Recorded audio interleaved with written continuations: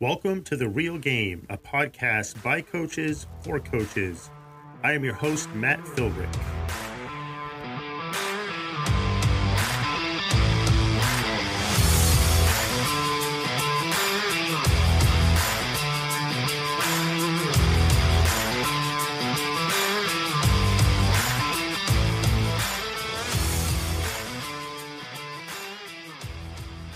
Welcome back to this episode of The Real Game. It's good to be back in the saddle today, or in my case, in the lawn chair. After being gone for a couple of weeks, I am going to jump right into things here today and introduce my guest to you in just a moment. As I've mentioned multiple times throughout the 15 previous episodes of this podcast, I do coach at a small Christian school in southeastern Pennsylvania. And throughout that time of coaching, I've been coaching here on and off for the last 13 years. I've gotten to know some of the other coaches in the league. It's a pretty small league. There's, year to year, it just depends, but anywhere from 10 to 13 other teams and other coaches to get to know. But I'm excited to have a couple of my fellow coaches on with me tonight. First of all, Colin Fisher from Westchester Christian Academy in Westchester, Pennsylvania, and Brian Barth from Upper Bucks Christian School in Sellersville, Pennsylvania. So it's good to have each of you on the show. Welcome. I have enjoyed not just the coaching rivalries and stuff, but the opportunity to get to know you guys and really consider you as friends. And I know when we're on the basketball court, we're coaching against each other, but in the game of life, there definitely are bigger things at stake. And I think we're all on the same page there, trying to accomplish the same thing. So it's good to have each of you on here. Colin, I'm going to start with you. Just introduce yourself briefly. Tell me a little bit about your coaching journey, where you started and where you're at now. And I will say, for the audience that can't see you, that you look like you're about 15 years old. Well, thank you, Matt. It's good to be here. Thanks for the invite. My name is Colin Fisher. So I'm actually only about 3 years into my coaching journey. So still very new. I always knew I wanted to coach. My dad was a coach for like 25 plus years, and he really was the one who kind of inspired me and got me into coaching. As a senior in high school, I was actually the assistant coach for the middle school team, just trying to get involved in any way I could. But ultimately now working in the corporate world, I never thought I would get a chance to coach this early in life. But the year was 2020. I was 24 years old and working from home because of COVID. And that's really when I got the call, and everything worked out from there. Work allowed me to be flexible. And I really haven't looked back. So it's only been 3 seasons, but it's been such a roller coaster. Every season has been so different in its own way. But I wouldn't trade it for anything. I hope we can keep it going here for a long time. Yeah, definitely. And in those 3 seasons, you've experienced a lot of great things.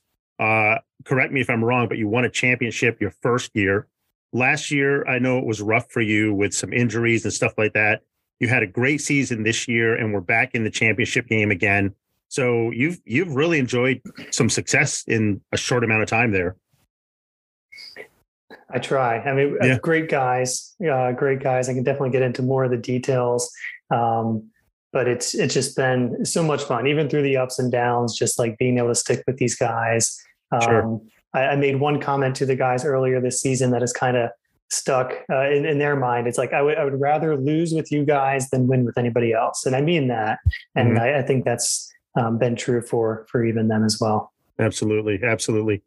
Brian, let's move on to you. You've been there at Bucks for a little bit longer than Colin has been at Westchester.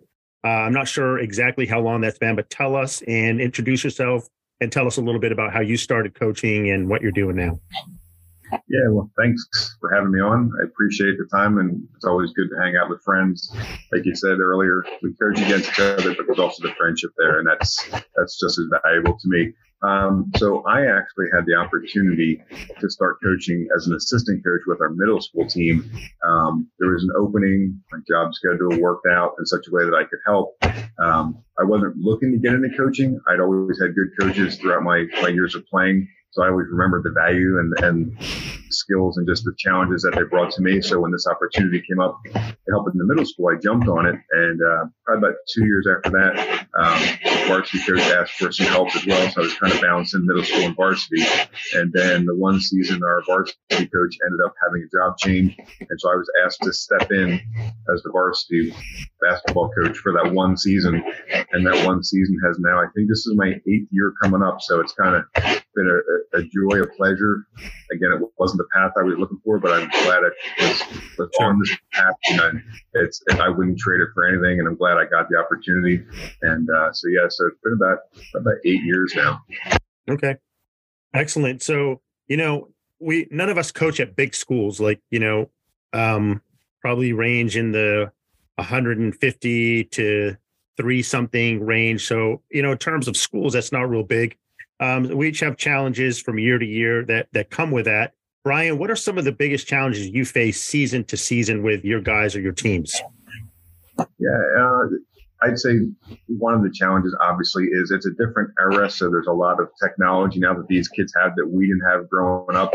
So I found that to be sometimes the kids are more interested in that than putting maybe the time in the off season. Also, when you have a smaller school, a lot of your athletes play multiple sports, and so some years it's just hard to get them to commit to all the sports.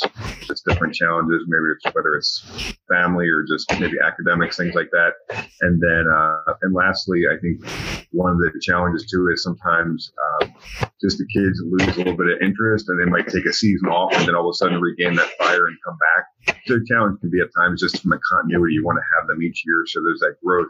And when you have those gap years, it just hurts them a little bit and also hurts the team. So each year you try to reach out to them at the end of the season, almost do like an exit interview unofficially, just to try to get it.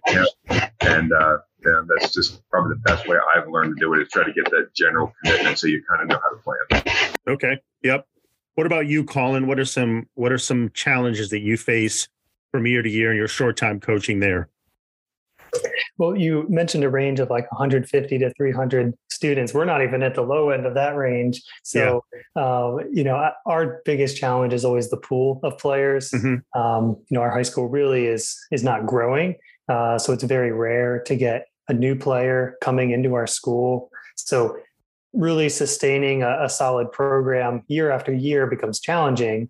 And then if you think about going into an off season and trying to get guys to continue playing, if my pool of players is only maybe 7 or 8 strong, we're just going to be more limited in what we can do. Now, being low on numbers has never been an excuse for us, and we will never let it be. But from the standpoint of trying to build something sustainable year after year, you can't be wondering whether you're going to field a team. So that definitely is the biggest hurdle. Yeah.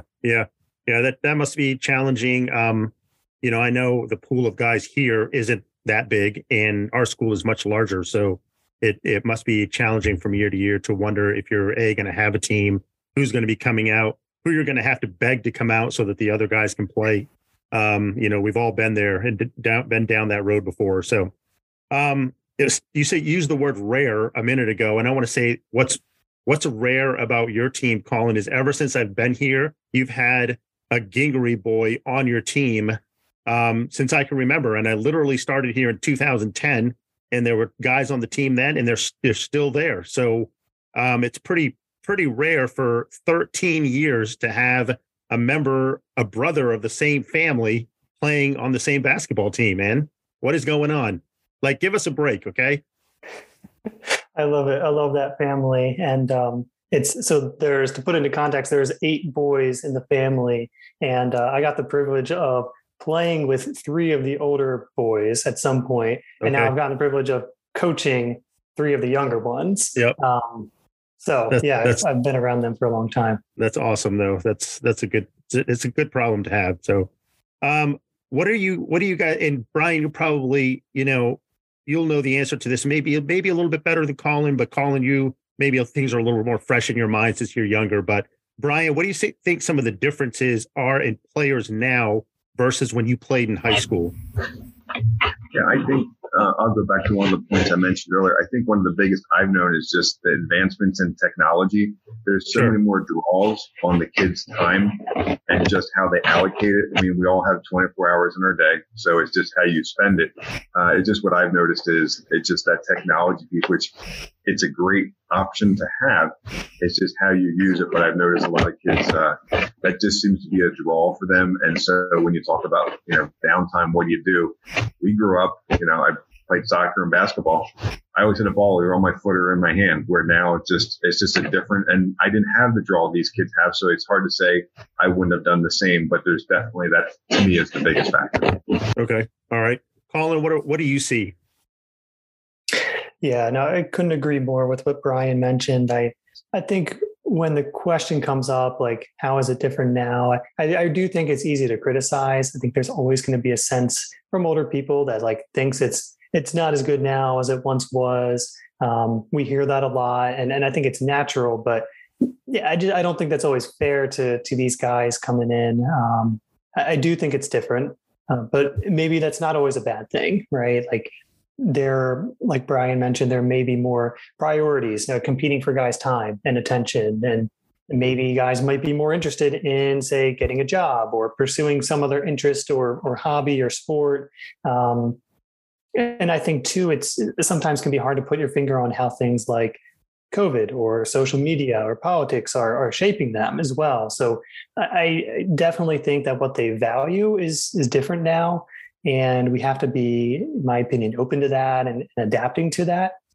For example, they might not be spending the summer working on their game because of work or other interests, but maybe that's okay. Like maybe they're doing something right. I think it's good to encourage them to say work on their game, but at the same time, trying not to pressure them if that's not truly where their interests lie. So it's really a tough balance, but it certainly is different overall. Yeah, I agree with you both. And I think what is going to make us good coaches in the end is to adapt our coaching styles and how we coach to fit the kind of athlete that we're getting, regardless of what kind of athlete that is, right? I mean, we have to play with the hand that we're dealt. We can't always change that or fix it if we feel like it's broken, which it probably isn't. Like Colin said, it's just different. So in some good ways and some not so good ways. So great points from both of you. All right, shifting a little bit to actual like basketball here. Colin, tell us about one of your biggest coaching challenges, whether it's a season that you had to deal with or a specific game that sticks out in your mind, something that was a challenge that really stretched you as a coach. Well, we could be here all night talking about that. Yeah, every season has its challenges, I'm sure, for you as well. I would point to my second year of coaching just being so extremely difficult. So we were, like you mentioned, we were fortunate to have a lot of success in my first year. But coming off of that, we lost two very strong senior leaders. And then into my second year, we had 7 players. 3 of them were freshmen. Some of them haven't played in 2 years. We had internal player conflict. We had injuries. We were losing to teams by double digits consistently. So it just was very demoralizing. It was not fun. The guys didn't want to show up. They weren't enjoying it. And that was really challenging as a coach to try to keep them motivated.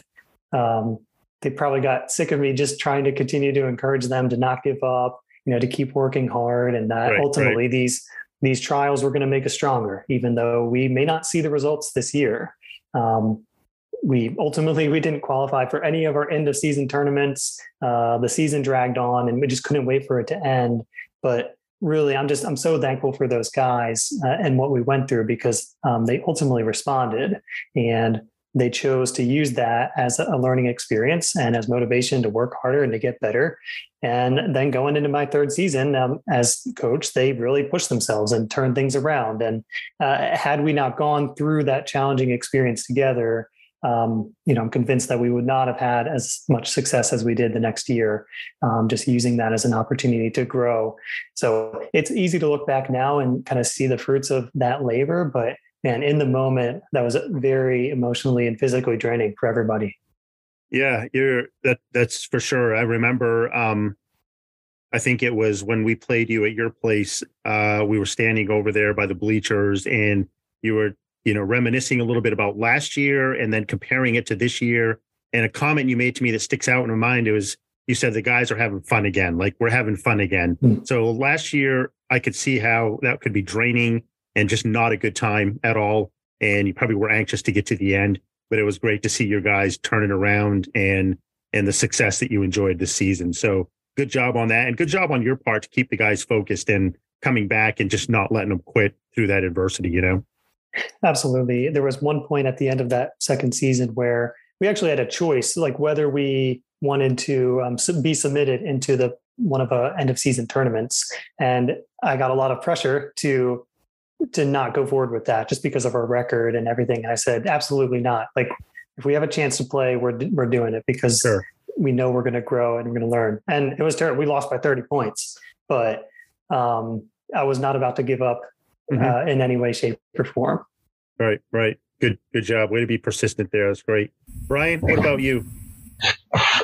Yes, our challenge was a few years back when we had won the championship that season. We had a pre-season chat, and I'm always big on just trying to stay connected with the guys in the off season. And so we had a couple of chats, and there was definitely some expectations, but our school hadn't won a championship in years, and so there was potential there, but obviously potential only goes so far. And so we made it through the season, and ironically, every team the only couple of losses we had was all the teams we ended up lining up against in the playoffs. And so we just had to have another family chat and just say, guys, listen, the potential is there. We were in those games during the regular season. We just didn't get it done. But, there were spurts there where you guys showed it. But let's try to bring a complete game. And I actually changed my pregame discussions with those guys and just really simplified it. Because sometimes as a coach, you can almost overwhelm them, right? With just all these different things, offense, defense, run this, run that. And sometimes it's just, guys, let's just keep this simple. It's basketball. You love to play the game. I love to coach it. We love being together. Let's just have some fun and just play. And so as we went to the playoffs, we matched up against one team that we lost. We beat them, and then we matched up against another team on that Friday night, and we ended up beating them in double overtime. But our guys were exhausted, and I knew that. And so when we hit the Saturday game, we matched up against the team that was undefeated all season, and that was probably the shortest pregame I ever had. And we just said, "Hey guys, just go have fun, just enjoy it." Right? I mean, we've not been here in I think almost 30 years since they last won a championship. And I give the guys credit. They just went out there and played and just worked hard. And you just saw them come together. And for a couple of those guys, it was probably their best game of their career.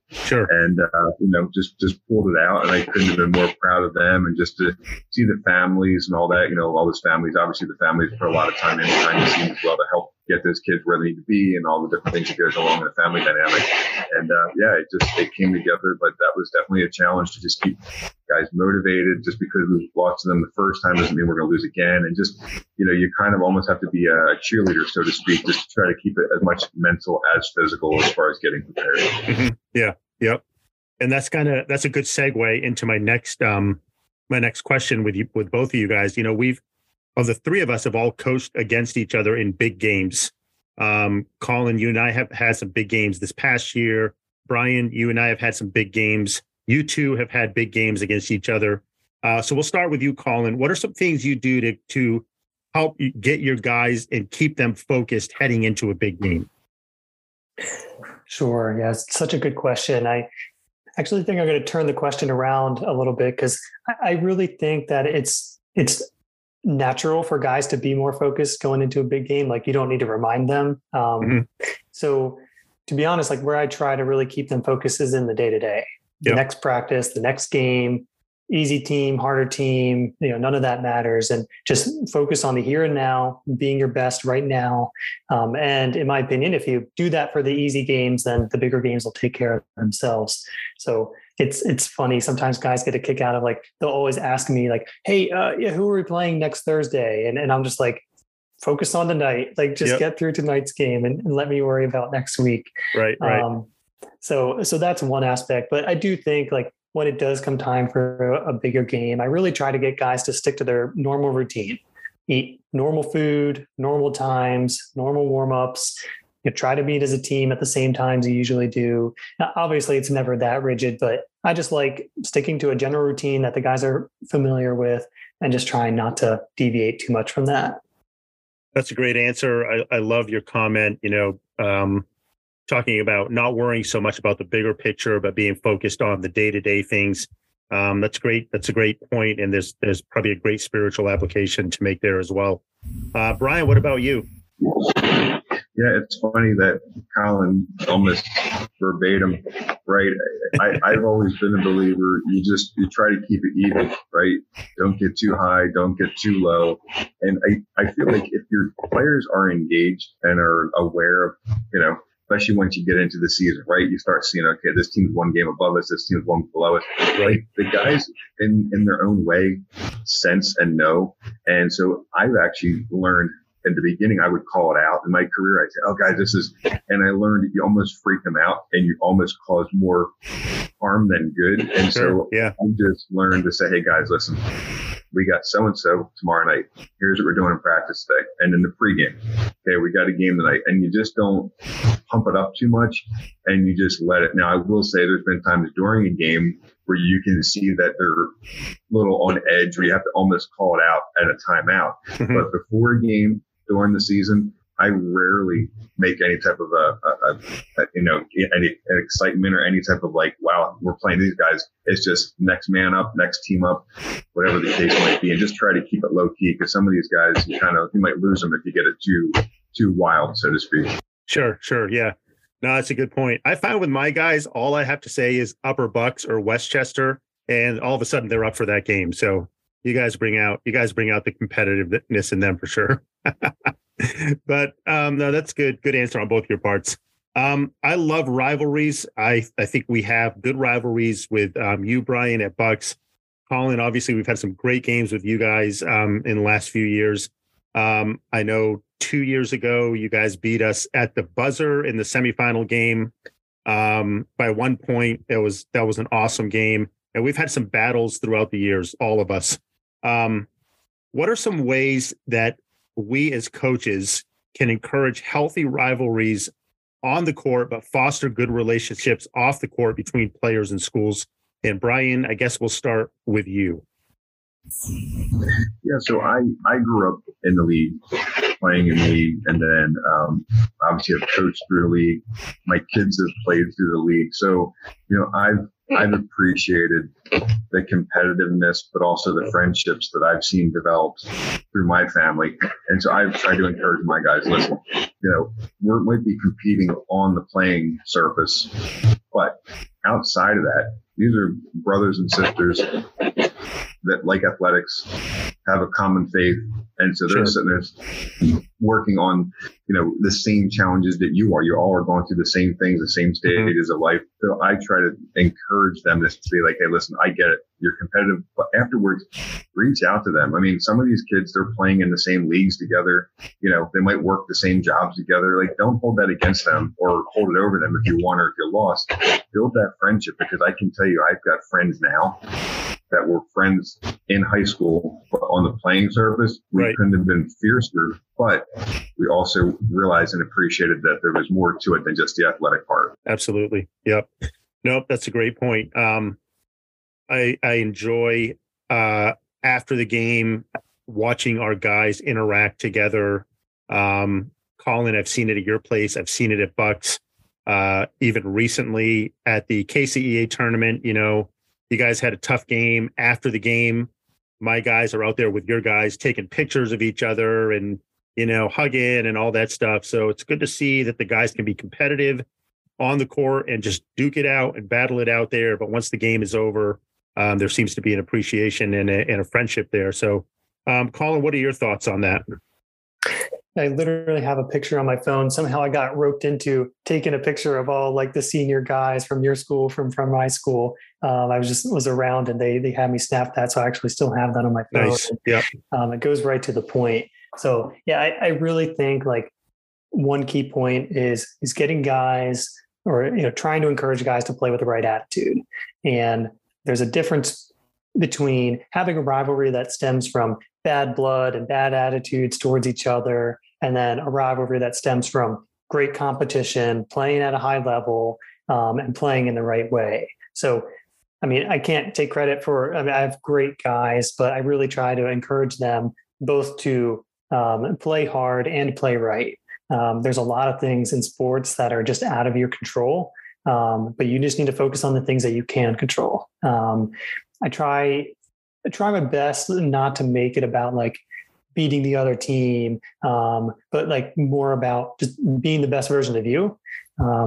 And obviously it's been echoed here. You know, we certainly love playing both your teams, and I know you love playing us because we know we're going to get a great game every single time, great effort, but also good attitude. And if we can do that right, yeah, I really think that we've set an example in that way in how to foster really good competitive rivalries, but also friendships off the court. Yeah, definitely. You both make excellent points.